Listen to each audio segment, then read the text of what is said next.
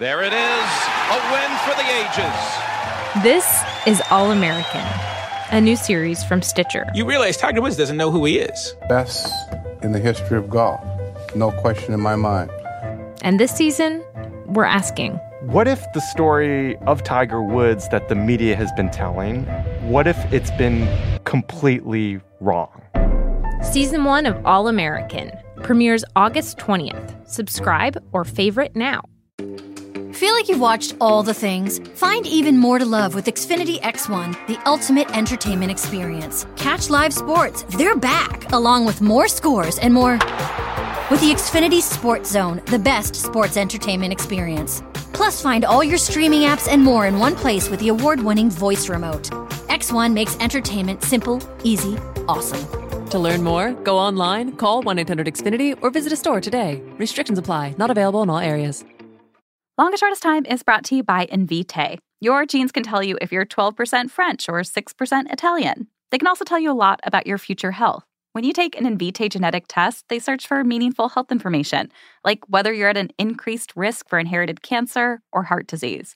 Based on your results, you may be able to take steps to potentially lower that risk.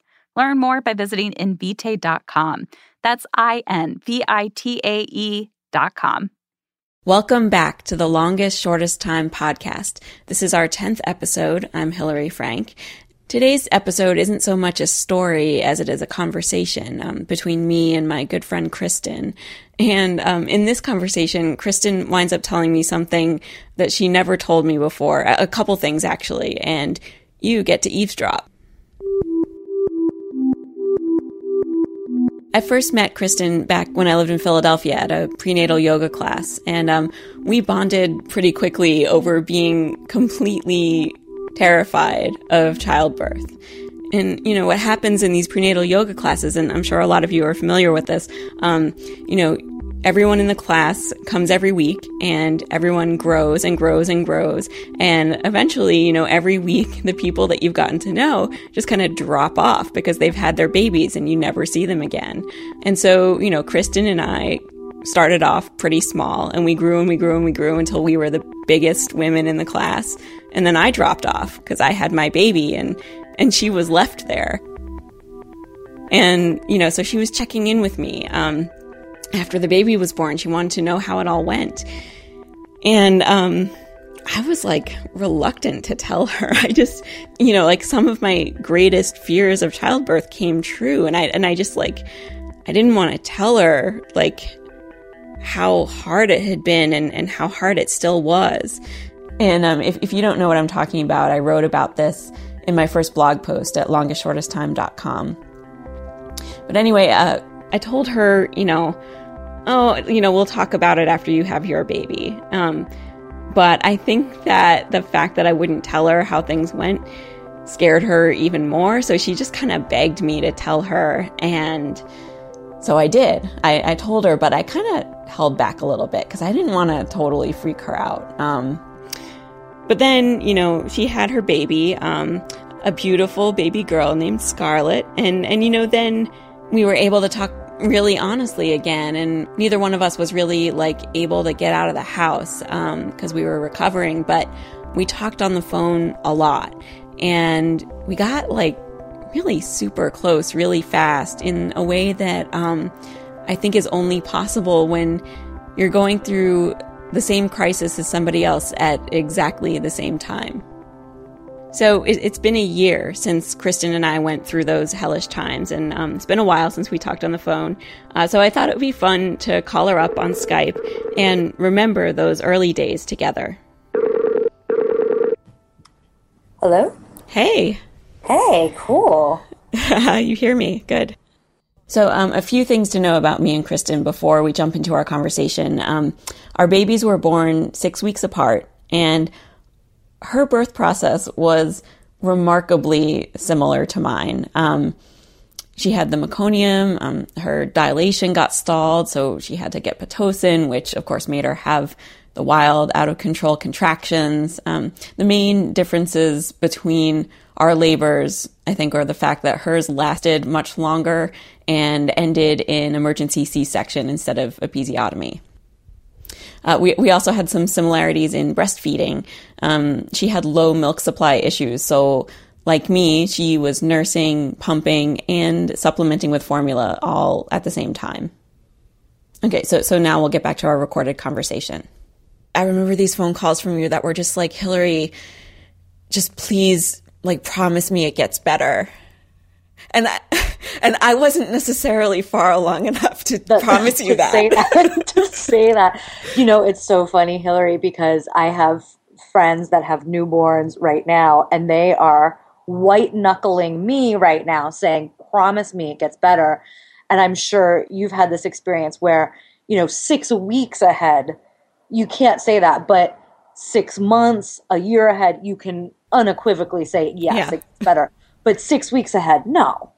I just remember you telling me about, like, you would call me and be like, I've spent the entire day, like, sitting on the birth ball. That's right. So she started crying, I'd say, one day and didn't stop for, 6 or 8 weeks. And the only thing that would calm her was bouncing on the Pilates ball, but in such a way that I didn't work on my core, but just made my back break. And she sort of, what I realized later was, got colic and was just incredibly uncomfortable. Now, at the time that you and I were talking, we didn't know that she had colic. I just thought she was an asshole. So you really just thought, like, she's going to be an asshole? It was not just the crying, like, and I don't know if you remember, but, like, she was just not a happy kid. And I was terrified that, because you see those kids, you do. You see them when you're walking around, that deeply angsty 2-year-old, and you're like, geez. And you know me, I'm the queen of, if I have a paper cut, like, I go 12 million steps ahead. So what were you picturing? I was picturing her with no friends at school, being made fun of mercilessly because she was the crybaby. I don't know if you're going to feel comfortable talking about this, but I remember one of the big things that you and I would talk about was just not feeling an instant bond because of all of the crying. Yeah, I know. It's totally, it's difficult to talk. Nothing's off limits. It's difficult to talk about because I think I really have blocked that out, because I can't even imagine that, sitting here a year later and, literally, like, holding myself back from eating her. I love her so much, but yeah, you're right. I think that there's that, especially the first 6 weeks, I'd say is so hard because they don't have a personality. They don't. It was like the only personality you knew was that she was a screamer. That she was a screamer. That she was incredibly unhappy. And my husband and I were a little bit like, oh dear, like, what have we done? Like, we've really stepped in it, kind of thing. Like, what have we done? But he had to go. He had to go on a business trip in Cuba. And I remember one night, at 3 a.m, when I was so upset, and I'm calling him, like, sobbing and being like, I want to give her to my sister. I want to give her to my sister. And I was serious. I really, really, in that moment, thought that if I offered my sister a monthly stipend, that it was a completely rational idea to give her my child. Oh my God. I had notions of, and I hope my sarcasm comes through, because I'm such a good person and I'm a nice person, I'm going to have an easy birth, an easy child, easy time breastfeeding, because of all of this karmic goodwill, right? And when none of that bore fruit, I think that it was so difficult. I mean, I just remembered another thing that we talked about that I thought was so interesting even back then, was that like I would talk to you about how like I would blame myself a lot. And I think there was a time when I said to you, when you were going through some really hard stuff, and I said something about like how it wasn't your fault, and like gave you some reasoning behind that, and you were like, you know what the difference is between you and me? Do you remember what you said? No. You said the difference between you and me is that you blame yourself and I blame her. Oh God, it's horrible. But yeah, it's totally true. Yeah. Yeah. Oh my God, it's so messed up. Which like is maybe healthier. I don't know. I don't know. I think it's like, it's bitchier, certainly. I mean, I know, yeah. Oh man, that's messed up. But yeah, I think that's right. So how old is she now? She just turned 13 months this week. And is she an asshole? She is not an asshole at all. At all. She has her moments, but not asshole moments. But she's a great kid. I mean, she literally does things to make Abe and I laugh. Like what? So she started this a couple months back, but if we say make the face, it's so cute. She like opens her mouth and like tilts her head back and goes like, ugh. and just, it sounds ridiculous, but it is the cutest thing ever. And then she also scrunches up her face like a pig and like snorts, which we call piggy snort face. Of course. And she's fiercely independent. I mean, crazily so. I put her on the playground and she runs, just runs and keeps going. And then every once in a while she'll look back, look at me and run towards me for a hug. And it's like, I'm getting teary just talking about it. I mean, it's just, I couldn't ask for better, Yeah. Do you remember coming over when you were still pregnant and Sasha was just a few weeks old and I was still on the air mattress? Oh, totally. And so you sort of saw what the truth of things were like? Lie, Hillary. That freaked me. We've never talked about this. It was terrifying. Why? Well, because, I know you as an incredibly strong, vibrant person. And, you were a little bit laid out. Yeah. And also, I think what freaked me out was like, oh, like there's babies inside of us and they have to come out. And seeing you, like go off the diving board and I'm next and I'm, oh my God, I am not ready. But so do you wish you hadn't known before you had the baby? No, no, not at all. I think, no, not at all. Because also seeing you guys, there was another component that it was incredibly sweet. Like you and Jonathan and Sasha, like were incredibly in love. There was a very beautiful aspect to it, of like this new little family and like, there is something, and I'm sure I'm romanticizing it, but those first couple weeks, it is hard. But like, I've never had that concentrated amount of time with Abe since, for many years, where it's just like 4 weeks of just Abe. Yeah. I think, we imagined that it was going to be like, we were going to all go out for lunch together and like, and stuff like that. But you're right. Like still we had all that time together and God, thank God we did.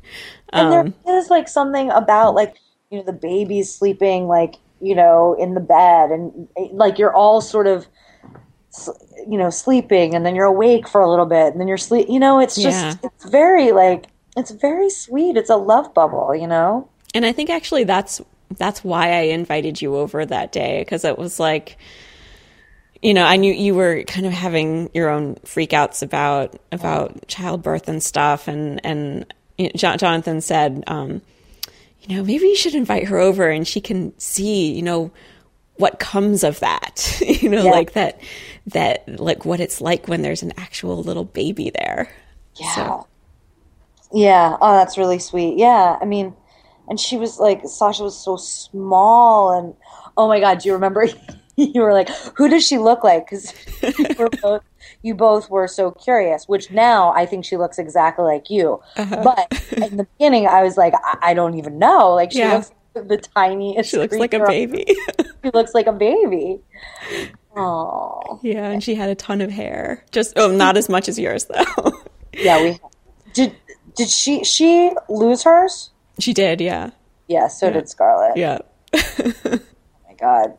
Yeah, I mean, and that's the other thing. Like, Hillary, it's been a year. Isn't that crazy? It's totally crazy. No, I know. I can't believe it. I know. It really, I mean, I think the name of your blog is so apt because and it really was the longest, shortest time. But it is, like, I cannot believe. I mean, it really feels like it's gone by in an instant. It really, really does. Mm-hmm. I agree. Ugh. Let's do it again. Just kidding.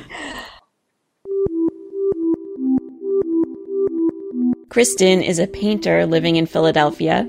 Pictures of her daughter Scarlett in her unhappy and happy days are at our blog, longestshortesttime.com, and check out this baby's hair. It is really a sight to behold. One more thing I want to add here, and I've said this to Kristin before, but I think that a big reason that we enjoyed talking to each other so much soon after our babies were born is that I kind of saw her as my past, and I think she kind of saw me as her future. You know, like I could look at her and realize that I was no longer at the same stage that she was at, that I had moved beyond it and things were starting to get a little bit better. Even if it was just a little better, I was starting to get a little bit better. And she could look at me and see that, like, in her future, things would start to change. So I can't really stress how helpful I think it is if you're pregnant or recently gave birth to have a friend like Kristin who has a baby in close proximity to your baby's age. Also, that thing that Kristin said about how my husband and I were so curious to know who Sasha looked like. My husband, Jonathan, actually did a radio story about that for This American Life a couple months before Sasha was born. If you want to hear it, I've posted a link to it on the website. And as always, if you want me to consider interviewing you for this podcast about a struggle in early parenthood, go to longestshortesttime.com and click Contact.